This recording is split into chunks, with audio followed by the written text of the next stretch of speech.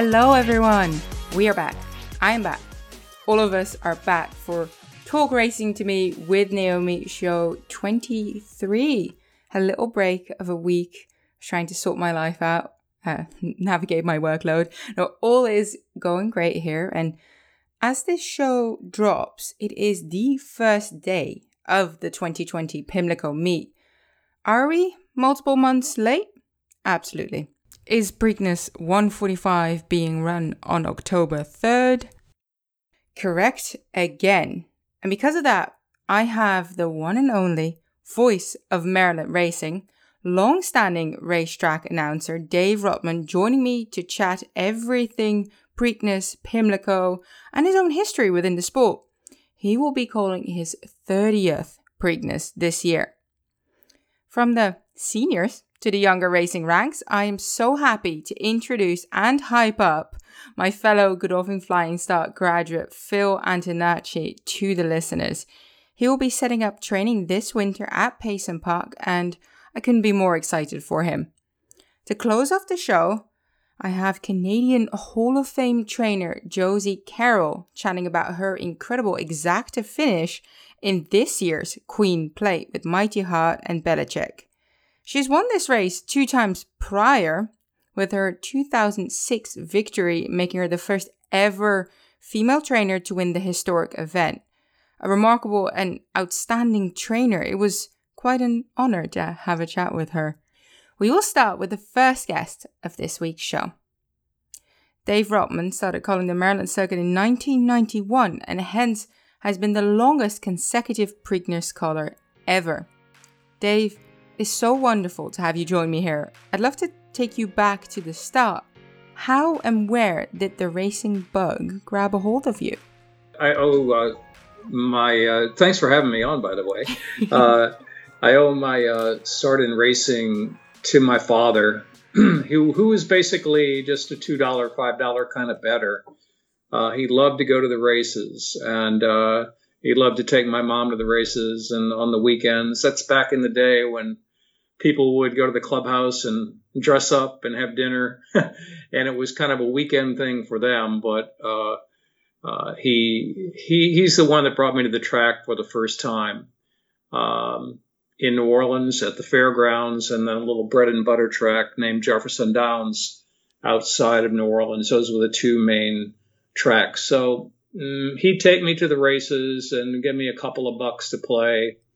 And that's when I got hooked in actually going to the races and seeing the horses, wagering a little bit, having fun. You know, it was a great escape.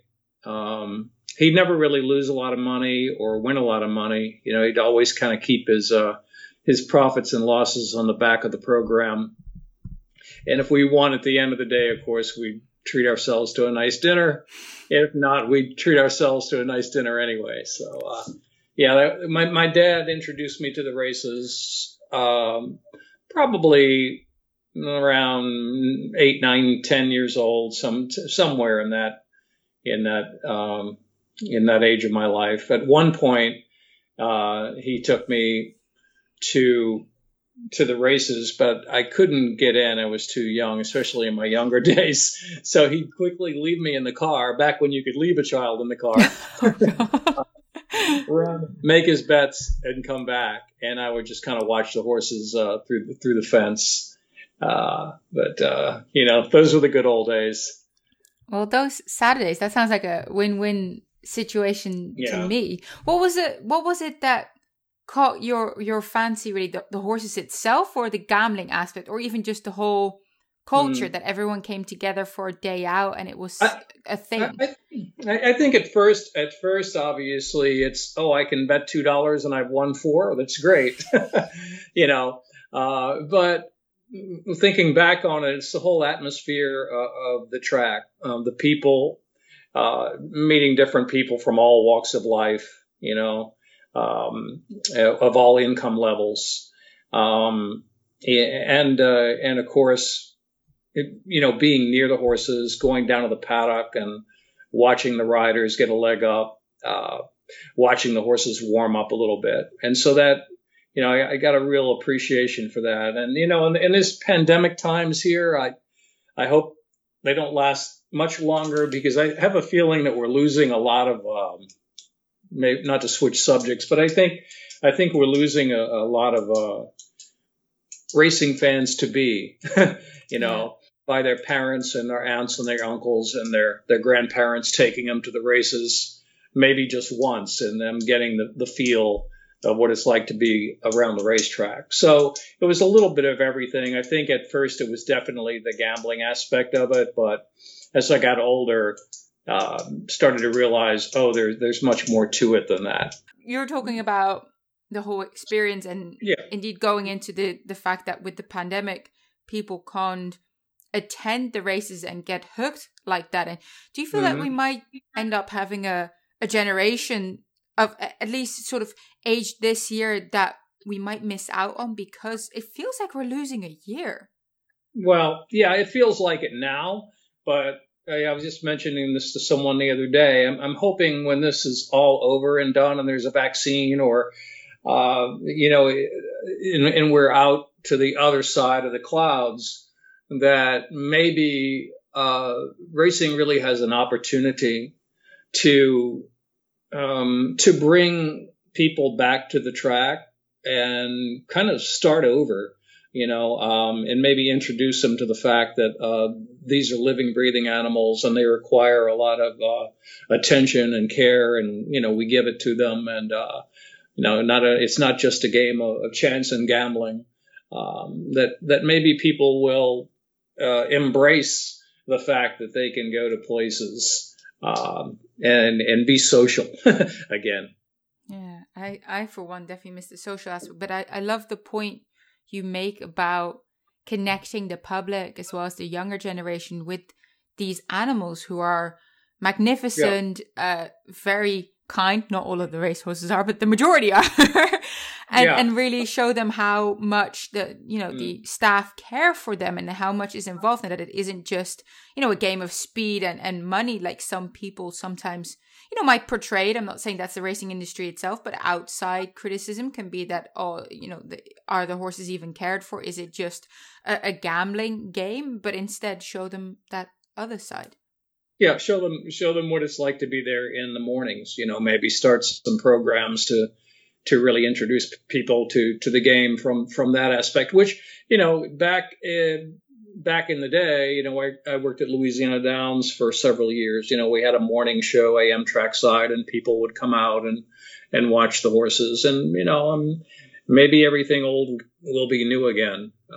And tracks can kind of embrace that. I don't know if people are, they were in the 70s or the 80s and will attend that kind of a thing. But I think that once people have been used to an indoor lifestyle for so long, and that maybe there's a chance at certain tracks to bring that back, to bring that feeling back. But my dad took me to the track, as a gambler, as a fan. I got hooked on racing, and then wanted to be in radio all along throughout high school, pretty much.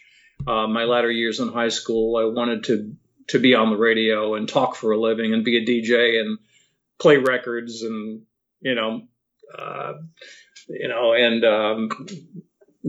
just be on the radio and have a good time. So, I gravitated right from high school into radio, and did that for several years, and then kind of got back to the racetrack after a few years in radio, and heard that there was an announcing position open at Jefferson Downs. And Rick Mocklin, who was the announcer at the time, let me settle up on the roof with a tape recorder with the pigeons. And it was just us and them and the horses. And he let me practice a little bit. And so that's where I called my first races on the roof to nobody but a couple of pigeons. And he finally put me in the booth one night, and that's how I got into actually calling races back in 1981. Well, what a wonderful learning experience, starting out with something like that and starting out on the roof. I mean, you don't need an audience to practice, right? Yeah, and at the time I was still playing more than thinking of it as a profession. So it was more like they're off, and I'd check my tickets to see where the 4 and the 7 and the 8 were. And there wasn't anything serious, but eventually did a couple of calls, and he said, "Oh, you're good enough to get in there." And in the mornings during that period, I worked on the backstretch with horses, hot walking, just being around them. So it was a morning and evening kind of a job for me at the time. So I got a best of both worlds. That's really where I got to understand the basics of all the work that went into preparing a horse to get them ready for the races.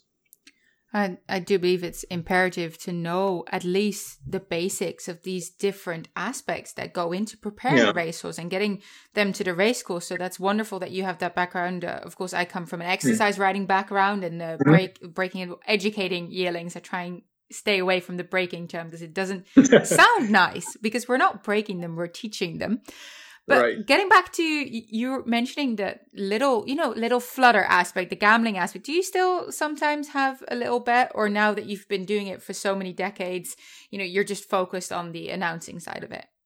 No, I do not, contrary to what some people believe, do not bet on races that I call. So, yeah, but do I gamble here and there? Yeah, I do. I still like to play races, and but I don't bet races I call because there's just too much of a conflict of interest. I don't think it would be a fair call. Or there are many times when after the race is over, I say, I should have bet that horse. But I think that's a very common saying after the race is over. Yeah, I should have bet that horse. I hear that a lot too from people who play every race. But yeah, I still love to handicap, and I still like to watch racing from around the country, and I still watch a lot of racing on my off days, and still play here and there different tracks, and mostly sometimes pick fours, a few win bets here and there. Not as much as I used to, but certainly still involved. Well, it's always fun to keep your eye on the prize and to stay with the some of the other aspects that the racing industry has to offer. And going back to the reason I'm having you on my show here is that you are one of the longest standing race callers to have called the Preakness in consecutive years. How many Preaknesses have you called now? This year will be 30. Hard to believe. 1991 was Hansel. And that was my first Preakness. So this will be Preakness number 30, if my math is correct. Oh, have you ever missed one? Have I missed a Preakness in that whole? No, I've called every Preakness since '91 here. That's for incredible. For the local audience, yeah. Mm-hmm. So, after 3 decades, do you still get excited to call that race? Excited and believe it or not, still a little bit nervous, of course, because there's no rewind button, there's no edit button, there's no delete button. So you're always fearful that you're going to call the wrong horse or say the wrong thing or miss something, which can happen in any race. And the excitement of the fact that it's a Triple Crown race, it's Maryland's signature race. It's being watched worldwide. So yeah, I mean, excited to call it. But you put your game face on when necessary. And this year will be a little bit different without 100,000 people and a lot of noise, especially when they're off. You could usually hear the roar of the crowd come bounding through the window and actually feel it like a wave. But this year it'll be different. But I've had a little bit of practice with no fan racing at Laurel, and it's been I just keep thinking about what it's going to be like on Preakness Day without the infield crowd, the constant buzz of a noise, the music in the background, the bass, the cheers that are up here and there for whatever various reasons. All of that I can hear at Pimlico because I could just slide that window open and hear what's going on. Even though I'm 6 stories up and isolated, you can still hear quite a bit. I can imagine. Well, yeah, this year, unfortunately, not the infield crowd, but still a very good field coming up. And looking back at all those Preaknesses that you've called, I wanted to ask you what your favorite is, but I'm assuming that there's a few that will always hold a special place in your memory. Well, I mean, I think 1997 with Silver Charm and Captain Bodget and Freehouse all on the line together would probably still rank in the top 3. But the longer you're here, the more the list the longer the list grows. And the reason for that race is just the fact that it was a beautiful, perfect day. And it was the closest finish since the 1930s. Local horse Captain Bodget was in the race that a lot of local fans were cheering for. And there were several points in the race where it looked like just about anybody could win. Captain Bodget making a big move around the final turn of the quarter pole. Silver Charm, the great Freehouse digging down. And they all hit the line together right at the finish. It was a very sunny day, and the shadow of the grandstand met the bright sunshine of a setting sun right at the finish line. And all 3 horses were right there, noses apart, in a 3-way dramatic finish. That will be hard to duplicate. So as far as finishes go, that was certainly one that will probably rank always in my top 3. I mean, Smarty Jones winning by a record margin was another Preakness that was very memorable because of the large crowd from Philadelphia and Pennsylvania that came down to cheer him on. That was quite a raucous party in the after barn, the after party at the barn area for that. A Fleet Alex, obviously. With the athleticism of not only a Fleet Alex, but Jeremy Rose, probably, one of the more remarkable comebacks of a horse that I've ever seen. And not only did he come back to win, but he drew off to win. So a Fleet Alex Preakness. I don't know if I'm leaving anything out. I mean, to see a filly win the Preakness. Obviously of historic importance, Rachel Alexandra, that would be certainly in the top 5. I mean, I could go on and on. There were just so many memorable runs.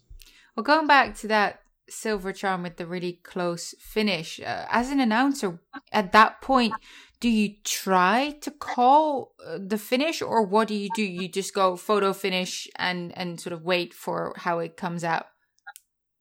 I don't know if there was ever a definitive call at the line. I do remember saying in a Preakness, we will remember, and emphasizing that because, well, not only in that race, but Touch Gold, a very important point there was Touch Gold stumbled at the start. And pretty much lost all chance, yet made a remarkable recovery to get into contention. So that was the reason for that. Now, you always hate to call a wrong photo finish. I mean, it really wasn't that close. It wasn't like Sunday Silence and Easy Goer, where I think Trevor Denman had one of the best and classic calls of all time.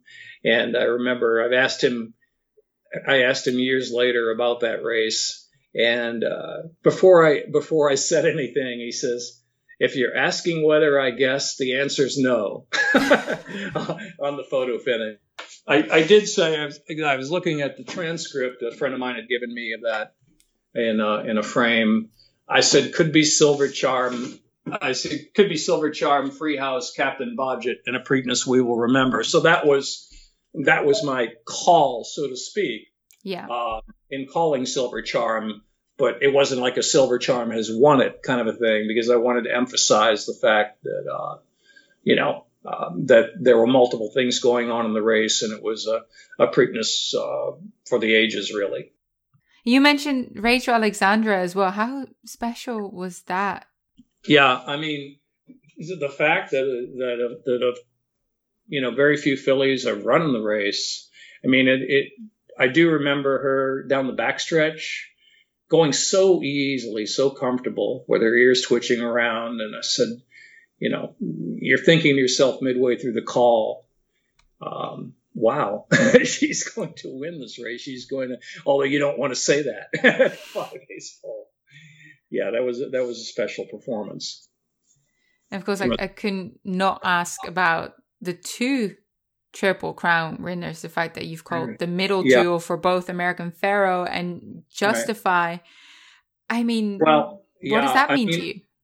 Both of those races,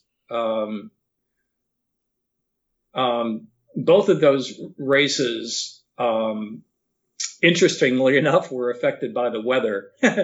So they were very interesting in that that Pharoah, there was a tremendous thunderstorm that just burst upon Pimlico right as the horses were leaving the turf course to come onto the track.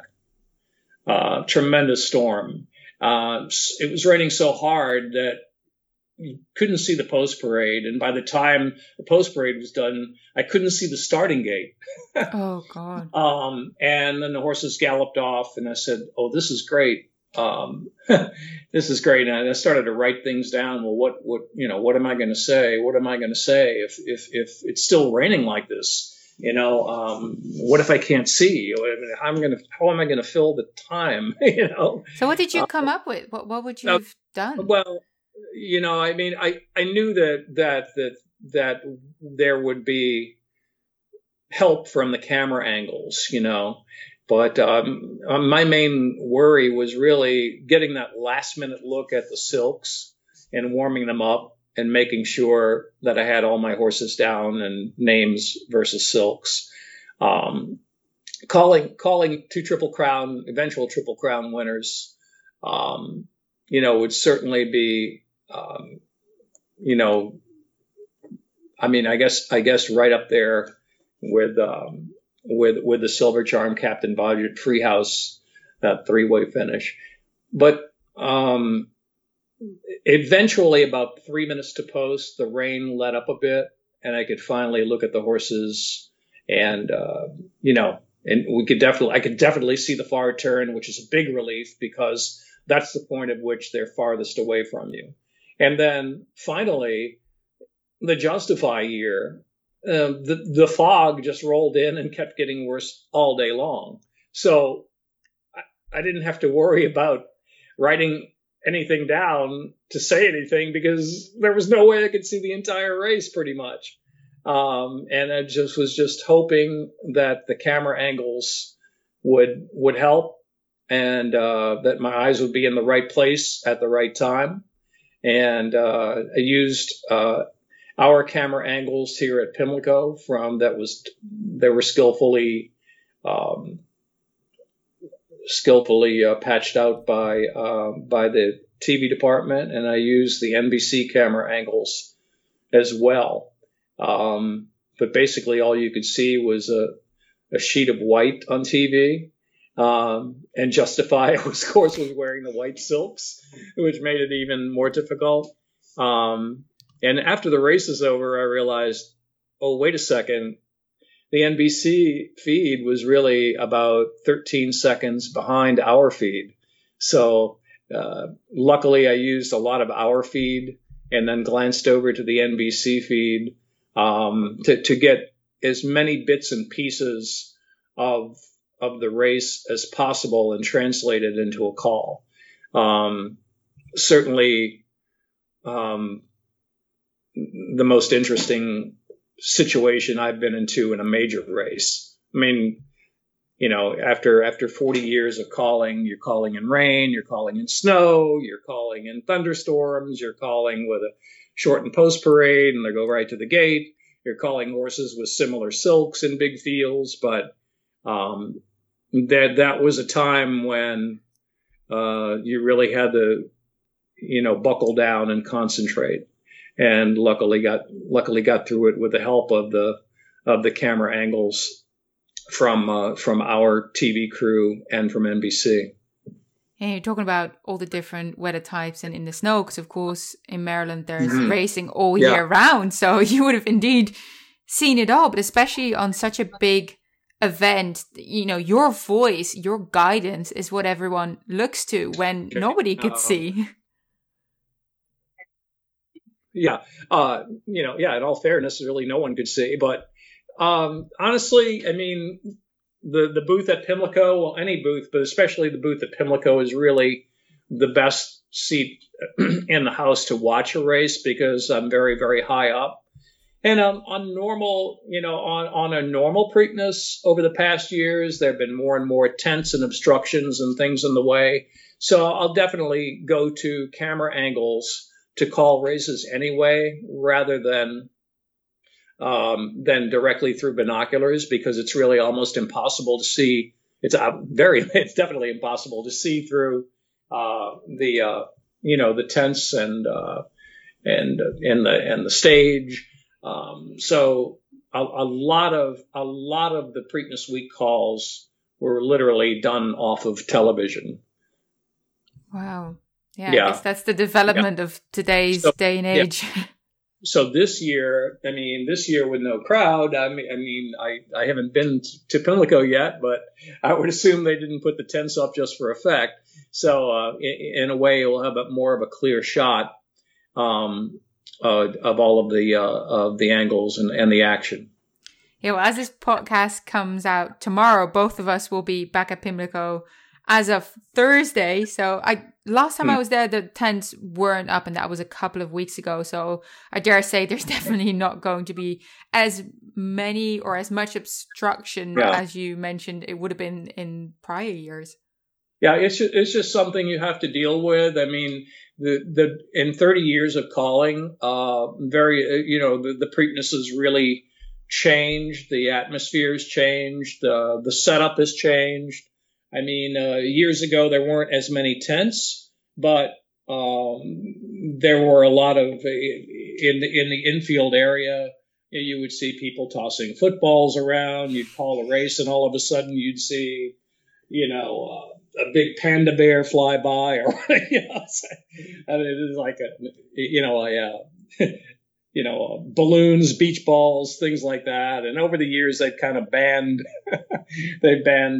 certain things because they got in the way, or they just weren't safe. But it's unbelievable, the distractions that you would see and you would have in calling a race, especially around the far turn or 2.5 furlongs out, which is obviously the most crucial point.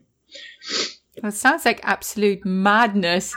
But as you are the longest standing Preakness caller, the voice of Maryland racing, as I said before, whenever I speak with people about the Pimlico meet, they reiterate how it has a certain atmosphere, a vibe, and it's historic and special. What would be your take on that? Yeah, I mean, it's like opening day for the Orioles. Baltimore, historically a blue collar town, and people would take day off of work to come to the races for say opening day. The actual Preakness itself is, I think, in a normal year with the concerts, and even before we had a major infield fest, was always like a rite of passage, so to speak, for many of the college students around the area. To say I've been to the Preakness, I partied at the Preakness, I was my friends with the Preakness, and then there's the other side of the coin too, of people, in a throwback way, going to the track, to dress up to go to the races. It's their one outing every year that they can truly call their Baltimore racetrack experience. What would be your favorite part of calling at Pimlico and just being at Pimlico? Well, personally, just the fact that the stakes barn is very, very close to the press box elevator. And I think a lot of the media that covers the race would say the same thing. All you have to do is take the elevator down from the press box, walk about 40 yards, and you're there. There's the Derby winner. There's the runner-up. All of the horses, the stakes horses, are concentrated into a small area. So walking around the barn area, which was just a hop, skip, and a jump from the press box elevator in the morning, and watching the horses and meeting people and seeing familiar names, faces that are, giants of the industry and Hall of Famers, and, D. Wayne Lucas and, and Bob Baffert, on a personal level, sometimes seeing people from my home state of Louisiana who, Tom Amos ran a horse up here a few years back, Brett Calhoun, who's more of a southern, Midwest kind of guy, hopefully we'll be here, Mr. Big News. It's just the atmosphere in the morning to me. The sunrise tours, hopefully we'll be back next year. Again, exposing young people to what horse racing is all about and showing them the other side of the game other than gambling. There's so many elements to it.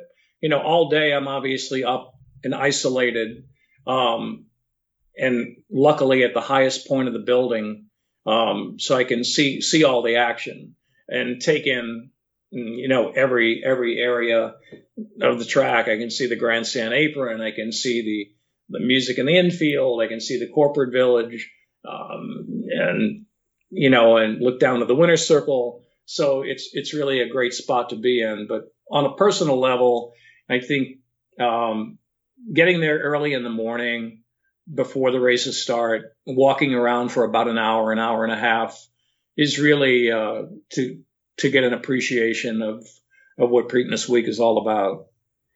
Now, I know it won't be the same this year, but how do you think we can still make it fun for the next week and a half it's going to be? Well, I mean, I think the fun part will be the racing. People talk, the Preakness, but let's remember, the other stakes on the card, and the fun part is going to be hopefully seeing the next star. I had the privilege of calling Kofifi, horses like Matole, the Patio Prado, Better Talk Now in the past, even Lure on the Turf. I mean, it's the undercard races. I really think are often overlooked, and I think that the fun will be provided by the horses, and hopefully we'll see a couple of emerging, some emerging superstars. People forget horses like a Sarava won here. He won the Sir Barton, and then went on later to win the Belmont at a huge price in his next race as an upset. So that's going to be the fun part to me, is to watch the quality of the races. From all the undercard stakes, which race do you like best? I don't know. I can't really say that there's one, but there seems to be at least once per year a horse that 3, 4, 5 months down the line would go ahead and go on to bigger and better things. And of course, there's always the stand of the older horses like Pimlico Special. Cigar won the Pimlico Special. Obviously, Pimlico Special has had its ups and downs, and hopefully it's on its way. It's on its way back up. As far as one particular race goes, I mean, I can't really name one. that would say, I can't wait to call this particular race, obviously, until we see the entries, Yeah, well, there's plenty of noms. Love to see how the races actually shape up, because, of course, we have high-class graded stakes action at Keeneland, at Belmont, and that makes it tricky, doesn't it, to see who will actually end up making the trip over to Baltimore. Yeah, well, it's a different year, but it's a different year. But I think everyone is, all tracks in the U.S. are in the same boat, and worldwide really in the same boat. It's certainly a year with an asterisk, but I think it's going to be a memorable one. Well, it certainly will be. It will be my first one, my first Preakness. So I'm very excited. Hopefully, in a few months. It's hard to believe. We can tell you in a few months, come back and you can see what the atmosphere is really like and what everyone's been talking about. But let's hope it is the first Saturday in May. You'll see all the action back and restored. I can't believe how close that actually is, because everything has been moved for multiple months, that we're now so much closer actually to next year's Triple Crown Trail again. So it's a strange one indeed. And we're already talking about the 2-year-olds looking forward to next year already, right? We're already clocking a couple of 2-year-olds in our mind that are candidates for the Triple Crown next year, right, at this point. Well, we have to look forward, right? We're all dreaming that the world gets back to some form of normality and we can start attending the races with lots of fans and parties and events and everything that makes racing special, the whole fanfare that comes with it. Mm-hmm. Yeah, I'm looking forward to that myself, but in the meantime, I mean, I think racing in general is, the industry overall has been a pretty good job in keeping the game going, and everyone's been cooperative in following the rules so that we can keep racing. I wholeheartedly agree with you there. The Maryland Jockey Club, as well as the Stronach Group, and of course all the other race courses and organizations have done a phenomenal job keeping us all safe, making sure we're adhering to the regulations and that we can continue putting on this show, which we have for the majority of the time throughout this pandemic. And now, last but not least, we were chatting in the parking lot at Laurel Park, and you mentioned the slogan of Pimlico used to be something like "Hi-ho, Pimlico." You have to tell me where that came from and how long that's been the slogan. I didn't know anything about that. Oh, yeah. It was a marketing campaign. There was actually a jingle of which I don't know all the words, except that it was "Hi-ho, Pimlico" or something to that effect. I'm a terrible singer, but you know what? I found something about that the other night. I'll have to. I'm going to send it to you on a separate link. I actually found a commercial with a smidgen of that jingle in there. Those that have been here for longer than I have can fill you in on that jingle, which was, I think, the genesis may have been in the 80s, which is about 10 years before I arrived in Maryland. But that's a whole nother, could be a whole nother podcast. The marketing of Maryland racing. Well, Dave, I just asked you this because I wanted to hear you sing that again. So, Dave, thank you so much for your time. It's been so wonderful. Well, now that everyone's tuned out of the podcast after my singing, I want to hopefully thank them for listening up to that point. Right. It's been so much fun chatting with you and just hearing about the history and everything that's happened and just some of the highlights. So, yeah, thank you, Dave, and see you at the track. I'll see you there, Naomi. I will see him later at the track indeed, or at least hear him. That's for certain. My next guest, Philip Antonacci, was one of the other 11 trainees I got the pleasure of traveling the world with for 2 years as part of the Godolphin Flying Start program. Safe to say, we are all very close friends and have really enjoyed, spending all this time together. And hence, I know all their stories, but I wanted him to share his racing story, which is slightly different, with his family deeply entrenched in the standardbred side of racing as well. Phil, I couldn't let you set up shop training without me grilling you a little on my podcast. Care to start with elaborating upon your involvement in the industry from a young age? I grew up around, my brother was a standardbred trainer for a family farm, so I kind of always grew up working under him and being in a training stable. And prior to the Flying Start, I spent a bit of time with Wesley Ward up in Saratoga and Keeneland, and then down in Australia with Gay Waterhouse. So I kind of always had that training bug and always kind of been around trainers and found it very fascinating. And as you know, once you get something like that, there's really no getting rid of it, right? You always have to somehow go to training. So, this opportunity came about, and it was a little less daunting than going out on your own, just starting off.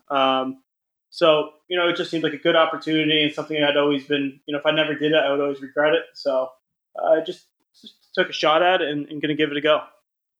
Yeah, so how did that opportunity come about? Because for those listeners that don't know, your family operates Lindy Farms, a leading racing and breeding operation for standardbreds. Although in recent years, you guys have also dabbled into the thoroughbred industry with quite a little bit of success. Yeah. So kind of give a little bit of background on the whole family and stuff like that. Family racing operation started in 1968 in Long Island, and then the family moved to Connecticut, and we established a breeding and racing facility up there. So, like I said, my brother was a trainer for the farm, and Jimmy Tactor we were one of Jimmy Tactor's first clients in 1980, probably, right when he came over from Sweden. And my grandfather had a very good connection with him, and my father, and we made great family friends, for all these years. And as you know, he had more success than anybody in the standardbred world.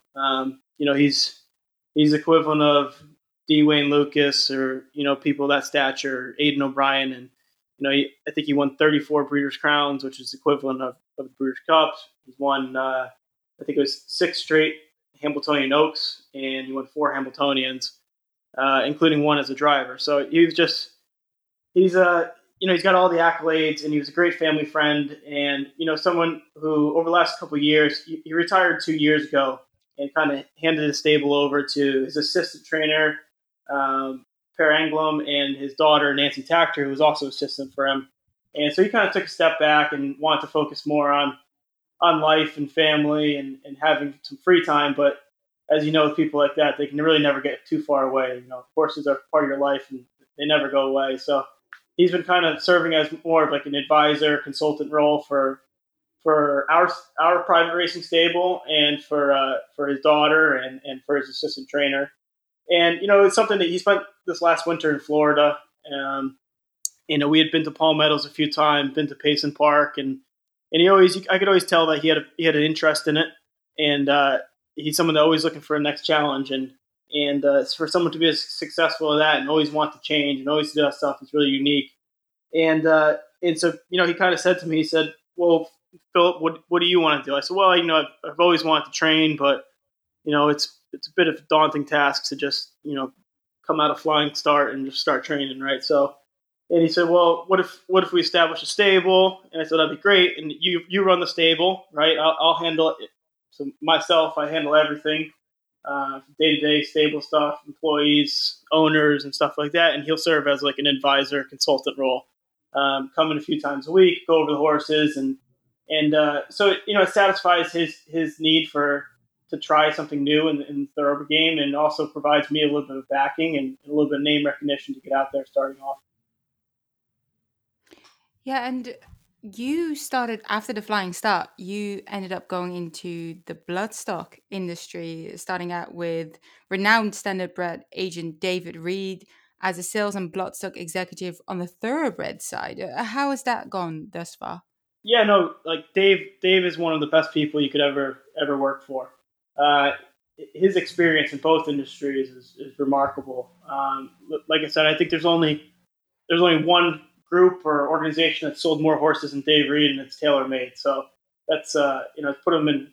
No matter what type of horses you're selling, if you start selling 32,000 horses like Dave has, you'll get a lot of experience off him. And he's got a great eye and a great way with clients, and he's always very honest and loyal. And so I've learned a lot of great things off him, and going to actually stay in the same position I am right now while training. So it's going to be more of like a sales recruitment and private bloodstock and some yearling selection stuff as well. So going to continue that relationship, and no, it's been great, and look forward to building it more. Yeah, I was going to say, is he going to miss you? But you're going to try and stay on. Yep, absolutely. So Dave's my right hand man. So like yearling selection stuff. If I'm not able to be at sales, Dave's the one that he's got a great eye and he's got great relationships and he knows the sales process in and out. So he'll still be very much part of the team. In terms of the standard bred industry now, you were so kind throughout the Flying Start to take me and our fellow trainees to one of the locations of Lindy Farms, and even got the pleasure to drive on the sulkies. But you that's something that you've done throughout your childhood, and you're quite good at it. But how does it compare to thoroughbreds? What are the differences? Yeah, so I guess the overall difference is the thoroughbred horse is a lot more fragile, but they're a lot more natural in the sense that horses have been galloping for thousands of years, right? It's a natural instinct them for to gallop. Versus trotting and pacing is almost a learned gait or a bred into gait. So, the trotter and pacer, they're evolving every year as the breeding gets better and they're going faster. The thoroughbred, it's natural. They've been going the same speed. Secretariat's record still is Secretariat's record, right? So, they're very much, they're both race horses, but thoroughbreds, obviously, you can't put as much work into them as you can standardbreds. Standardbreds race nearly every 10 days, I would say, on average, rather than 6 weeks to a month the thoroughbreds race. I think that overall, they're both athletes. It's a matter of managing them, managing soundness issues, knowing how far you can push them, and just kind of managing their mental fortitude too. Standardbreds are pretty laid back, chilled out horses. You don't see too many wound up, and they're pretty easy going. And most thoroughbreds pretty easy going too, but you'll have a hot-headed one once in a while. So it's just managing their mental fortitude as well. So there's a lot of differences, but at the end of the day, we tend to overcomplicate things. It's training race horses, so once if you get into their head and keep them sound, keep them happy, and keep them eating, you can do well in both industries. What is it that made you want to train thoroughbreds and not go into the standard bred side of things? Yeah, so our standardbred operations at a good spot right now. We have a trainer called Domenico Cecere. He's running the stable and he's doing a good job. And I always love standardbreds and thoroughbreds as well. But thoroughbred industry is just a bit more opportunity for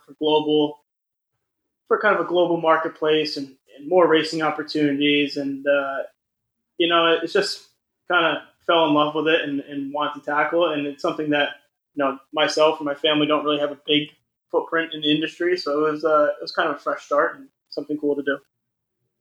Where will you be starting out at? Where will you be based, and have you been able to secure a few horses yet to fill your stable? I know that you're at the Keeneland sales for the last couple of days. Have you found anything nice? Yeah, so we based at Payson Park. Mr. Brandt was kind enough to give us 15 stalls down there. So yeah, we'll be starting off probably beginning of December, and kind of ideally would want 8 to 10 babies, a couple older horses, and a few 2-year-olds turning 3. We were lucky enough we bought 5 fillies down here, one at Fasig-Tipton, and then 4 at Keeneland, and looking to add a few more colts here. I'm going to go back to the sale later today to look at a few and.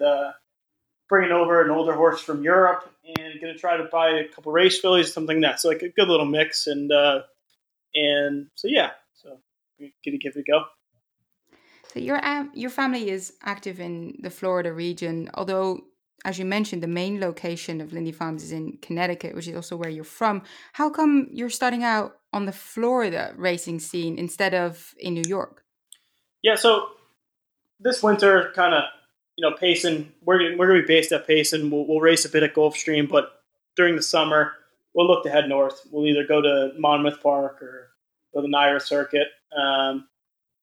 So we're very much Northeastern people, and Jimmy's from Jersey. So we'll just be spending the winter down in Florida. We won't be based down there all year round. Just kind of giving the babies a good background down there, and then coming up north. Okay, and talking a little bit about the Godolphin Flying Start, which is the program that we've done together. What were sort of your takeaways from that, and do you miss it? Yeah, no, of course I miss it. I think you get spoiled when you're on the course. You don't realize how lucky you are to first be experiencing all the the experiences that you get with that Godolphin gives you. You get to go into the best yards in the world, no questions asked, right? And you get to ask a million questions. So it's kind of, you never get that opportunity in your life again. You get to go to Charlie Appleby's, you get to go to wherever, every stable in the world, and just being open. Everybody's open to you, and they're very welcoming, and it's something you probably take for granted on the course. So yeah, miss that aspect, and you make great friends and great experiences. For me, for going into this training venture, it was, I got to spend. I did my 3 externships.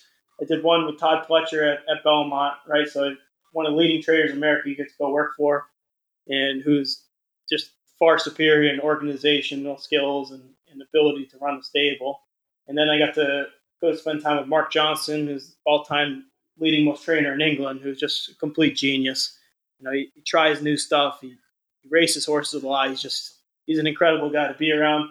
And then, spent time in Australia and spent time with Boomer Bloodstock, and Boomer knows a lot of trainers well, and has a variety of different trainers down there that use all different techniques. So, experiences like that, if you know kind of what you want to do further down the line in life, you kind of, Flying Start can tailor any experience for you. So I was really, really grateful for the opportunity, and really grateful to Sheikh Mohammed and Clodagh Kavanaugh. And I think, I think I speak for the whole class, right, Naomi, that we all miss it, right?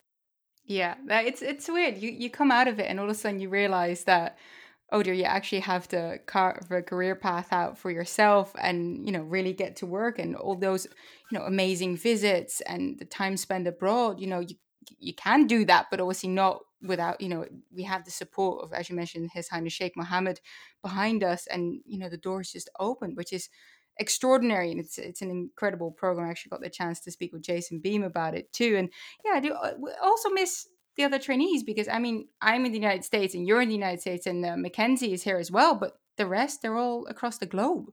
Yeah, and we all learn off each other, and it was we all came from different experiences and able to learn about different cultures, and your experience of certain externships and what these people did versus what other people did, and it was a great 2 years, and I obviously recommend it to any young person in the industry that wants to make a career of this. And what about the discussions? We used to always go head to head, like all of us, everyone, had strong opinions, and we would be, what would we do in that position, or what do we think we need to change about the racing industry? Do you miss any of that? Oh yeah, of course. If you know me, I like to get the room going and to stir the pot a little bit. So yeah, I always enjoyed the debates that we had. Yeah, you were quite good at them. What do you miss the most? Which phase was your favorite? I'm trying to think what phase was my favorite. I think Ireland was great, because I'm a bit of a sucker for European racing. I love the pedigrees. I love the style of racing. I'm probably, you get crucified for saying this in America, but more of a turf fan than a dirt fan. But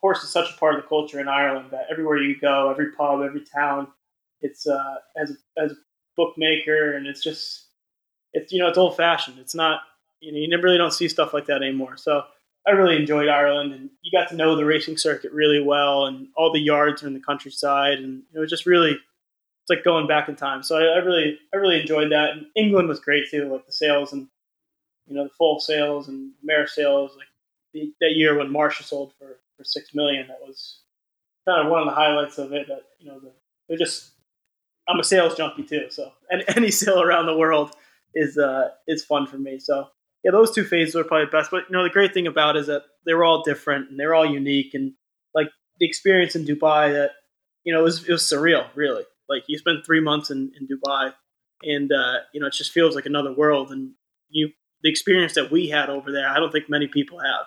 So it was unique and one that you'd never forget. Oh, absolutely. Phil, you mentioned Newmarket and sales. Had you been at the time to Newmarket before, or was that your first time? That was my first time in Newmarket, yeah. Yep. Well, and also, home of horse racing in Europe. You were saying you're a bit of sucker for the sales, but for history too? Oh yeah, for sure. Like it's like those towns like that in the world, like Saratoga, Newmarket, even Scone, like those real horse centric towns that horse racing was founded around those regions. It's if you're into racing, you have a kind of a gravitational force to those places, and going to see all the old yards and Henry Cecil's old yard, and going to the Palace House there and seeing the museum and going to Jockey Club rooms, which is really cool. And just I was a history major in college, so it was all kind of right up my alley. So I really enjoyed it. And anybody that can get there that's a fan of history and horse racing, it's the perfect place. Absolutely. And for those listeners that don't know, Scone is in Australia. It's about how far was it from Sydney driving? At least 4 hours, right? Yeah. So it was 4. Sometimes it felt like 8. Because we used to make the trip up every weekend to watch the races in Sydney, the Saturday card. Yeah. It was worth it though. Oh, absolutely. Absolutely. Phil, thank you so much. And we'll be very much looking forward to seeing your first runners. Thanks, Don. Appreciate it. And thanks. If anybody ever wants to get in touch with me, please get in touch with me.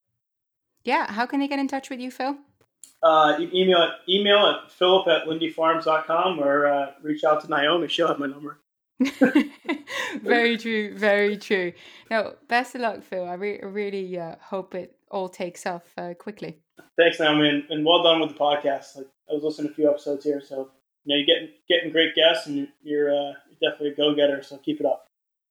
You heard it, guys. If you are looking for a young, bright, and ambitious trainer, Phil is your man. Our next guest joined me off the back of a third Queen's Plate win, and not just any win. She trained the runner-up too.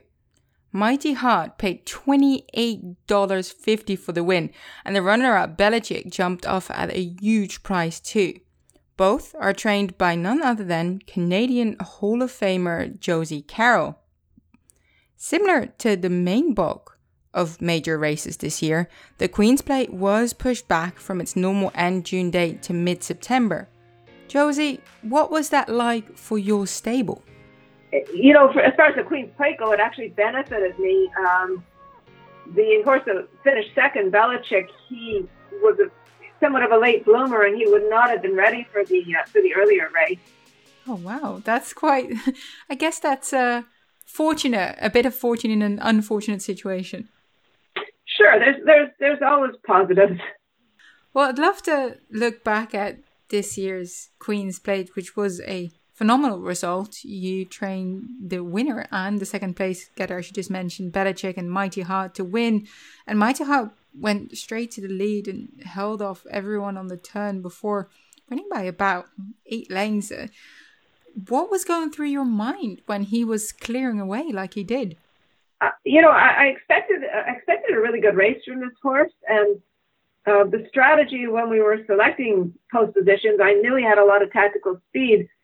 So I took an outside approach towards the outside with what was left of our selection, thinking that he could break sharply and then, sort of drop over and be in a nice position, not necessarily on the lead, but he did find himself there. I had a little concern when they were going a little bit quick the first quarter, but then the horse stabilized They went the 3/4 in 12. And I certainly didn't expect him to sprint home the way he did. It seems like when he was running at Woodbine here over the summer that he really started coming into his own, because he only started racing as a 3-year-old, right? What has his development been like? He's taken a little bit of work. He had to do a lot of adapting with the one eye with the racing. Training was pretty simple, but when he got in a field of horses or a group of horses and he got dirt or poly hitting him, it spooked him initially. When we ran him at the fairgrounds, his first 2 races, he actually ran almost to the outside fence before the rider pulled him back in. But both times, once he got his confidence, he finished strongly in the race. So, he wasn't a horse that was just intimidated and gave up. He was a horse that just had to learn.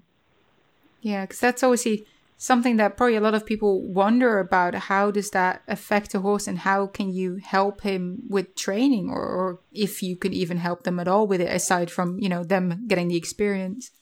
We definitely breezed him in behind. I would have, 2 horses breeze in front of him and tuck him in behind there and let him take some kickback in his face, and then have him swing out and kick around them. So we did that 2-3 works. We did that, and by the 3rd work, he was very content to sit in there, and then just exploded around them. He's got to enjoy it. We also did cover up the socket on the blind side with a bubble, a hood. It's a fairly sensitive area, and I think it startled him when it would get hit. So putting that on, I think, did make a significant difference. Because, mind you, if you are happy to explain, was he born with this, or how, this is quite rare, although we did see, I think, Finnick de Vries, who also had it, and he was going to run at a Derby. He was 2 weeks old and he came in from the paddock that way, so he either got hit or kicked or banged it on something. So really, he's been that way his whole life, so he doesn't know that he's supposed to see things differently, which I think is an asset as opposed to horses that lose their eye later in life. Well, I can imagine. I've been an exercise rider, but I've never got the chance to work with any horses that don't have full eyesight. So I was always wondering, how that affects them. Does he tilt his head, or is that not the case? He does tilt his head. He tilts his head a little bit. He definitely does have a little tilt to it. Not a lot, but he does cock his head. It's funny, we were talking today at this time last year, he wouldn't walk on the wash bay for his bath. We used to have to back him on because he found the bath mat too frightening to walk on. So he's come a long, long way. Well, he definitely has indeed. I mean, gosh, that was such a strong performance. And you also got second with Belichick. Did you imagine you were going to run 1-2 in this race? No, not at all. And certainly I had high expectations for our filly, who went off favorite. And, she had a troubled trip. Belichick has been a very promising horse from the start. He just came to me this winter. Took quite a long time to come around. He's a very big, strong horse. He was very mentally immature his first couple of starts and really not paying attention. But as he's pulling it together, I think he might turn into quite a significant horse. Because I was looking back at some of his form, and I think he ended up going off at least over $40, like a very, very big price there. So I guess the public didn't see him do it, but then when he started to weave through, it just kind of all came together. Is that sort of his style, normally speaking, that he just comes from a little bit more off the pace? Well, that's only his 3rd start.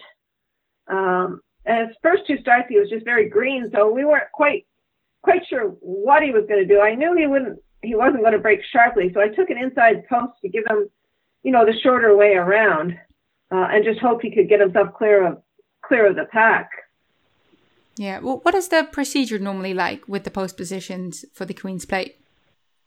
For the Queen's Plate, you are given a number. They draw numbers, and then you pick your post in the order that you're given your number. Yeah, I find that incredibly interesting because I obviously listening to you, the strategy in terms of where do you want to place your horse, because it's quite unique. It's not frequent, like, you know, for that race, but for any other big races, that is not the case at all. Do you think it's a benefit? I don't know. It's just something different. I mean, for Mighty Heart, I only had 3 selections left: the 1, the 13, or the 14. So, you know, it's still a draw, just the way a draw for post positions is. Well, indeed, if you're at the end of it, it's not much of a choice left. But if you do have a choice, it's always nice to at least try and help your horses a little bit. And unfortunately, I've never had the chance to go to Woodbine, but I know that you're based there, and I've seen many coverage of the event and a lot of videos, and it looks like quite a wonderful occasion normally. But of course, this year was a little bit different. But could you tell me a little bit about the weight that this race and the racing festival normally carries around Canada? This is our historic race, and I mean, growing up with a passion for horses, this was something you waited for and watched every year. So just to participate was, you know, wonderful when I first began training horses, and then to win this race, it means a lot. It means a lot, you know, as a Canadian racing. Oh, it's still hope to one day attend, because, well, you mentioned winning that race. You won in 2006 with champion Edenwald, and then again in 2011 with another champion in Inglorious. You finished second last year. I mean, I'm just rolling off all the success that you've had here. But I know that this is probably a question that you get all the time. You're probably completely sick of talking about it, but I still wanted to, you know, briefly discuss it. You know, in 2006, you were the first female to win the Queen's Plate. Did that mean something to you, or was it more like, well, at least they can't hold that against me anymore going into the race that a female's never won it? You know, I think for some reason it's maybe been a little easier for women in Canada. I don't know, but I think it's more important that we get horses on merit, not on gender. And winning that race, well, I'm sure it's important, and it means something to me to be the first woman. But more importantly, as a young trainer coming up at that time, you know, you were trying to make your mark, and you weren't trying to make your mark as a woman. You were trying to make your mark as a trainer. It's a wonderful achievement, regardless of someone's gender. The Queen's Plate is a part of the Canadian Triple Crown, the next leg being the Prince of Wales on September 29th. Will Mighty Heart be headed there? You know, we're going to consider it, but this year with the COVID, they've compressed these races pretty closely, and it's really coming back in 17 days off of I guess what you'd call a breakthrough effort. So it's not a big period of time, and then to come back in 3 weeks and go the 1.5 miles on the grass, which is a distance I think he's going to absolutely love. So, you know, I'll certainly talk it over with Mr. Cordes, and we'll, you know, see what we decide to do. I think the last horse to sweep the whole series was in 2003, but that was, as you mentioned, under very different circumstances. Very curious to see where he'll end up, and what would be the plans with Belichick? Belichick is going to skip that race. Belichick will probably go straight to the third leg. You know, at this point, that's what we're looking at. I think basically I wanted to just ask you about this whole race and the experience, because coming from sort of a USA point of view, I know how important it is, but I've never, you know, been able to get sort of insight into it. So Josie, thank you so much. It's been really lovely to chat to you. I don't want to keep you too long because I can imagine you're very busy, but hopefully one day I get the chance to come up and at least introduce myself to you. Yeah, well, thank you for having me on. And you really should come up. It's really, it really is a great spectacle, particularly, you know, when royalty come over for it, it makes it quite special. Yeah, and I've just seen so many pictures and videos. It's, you know, it's an absolutely beautiful course. I just really want to experience it for myself, and hopefully on a day that would be like a normal day again, with all the fanfare and the people dressing up and, you know, the whole spectacle. Yeah, it showcases our racetrack. I think people don't really appreciate what we have here with the inner turf, then the mile track, and then the 1.5 mile turf on the outside. It's really quite spectacular. It definitely is on my bucket list, and hopefully at some point life will resume again and we are free to travel and I can cross the border and come back. I know, it's a crazy year. It's a crazy year. Yeah, how does that work for you really quickly before I let you go? How does that work if you want to run horses in the United States at present? Are there any restrictions or is that still possible? There are at the moment. What we're doing and coming this way also, basically because we can't send any of our people with the horses, we can't send our grooms or our riders or go ourselves. Otherwise, we have to quarantine for 14 days when we come back. So what we're doing is, we're sending them to, trainers who are our friends that will handle them, and then in return, up here, we're taking their horses in. Do you have any horses that are crossing the border anytime soon or already in the United States? I don't have any right at the moment, so I haven't had that challenge yet.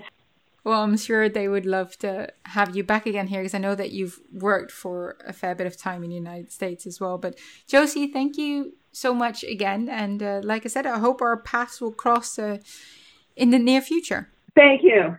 A variety of guests this week made for a versatile show. And I couldn't be more grateful to Dave Rodman, Philip Antonacci and Josie Carroll for taking the time to have a sit down with me. As always, massive thanks as well to the In the Money Media team who do an incredible job producing quality and fun content for everyone to listen to every single day. Now, you guys know the drill. You know the names: Peter Thomas Fornatel, Jonathan Kinchin, Drew Coatney, and of course the standalone podcast, Nick Luck's Daily News Digest, Spencer's Redboard Rewind, and Matt Bernier's Weekly Recap. Excuse me to anyone who I've forgotten. Tune in to all of them, all so different, and they will make sure you do not miss out on a thing. On that note, who else is looking forward to the 145th Preakness? I can't wait. It will be my first year covering and attending, so do all tune in to the Draw Show on Monday at noon, hosted by Acacia and I for the Maryland Jockey Club. And of course, tune in to all the action via the Pimlico Live simulcast stream. It's an ever-changing field of committing horses in the lineup, so for the latest, go to my Twitter, @Naomi Tucker, where I've been regularly posting updated lists. Tune in next week to get your inside info on everything from the Preakness to the Black-Eyed Susan and all the other top-class stakes races on the undercut. See you then.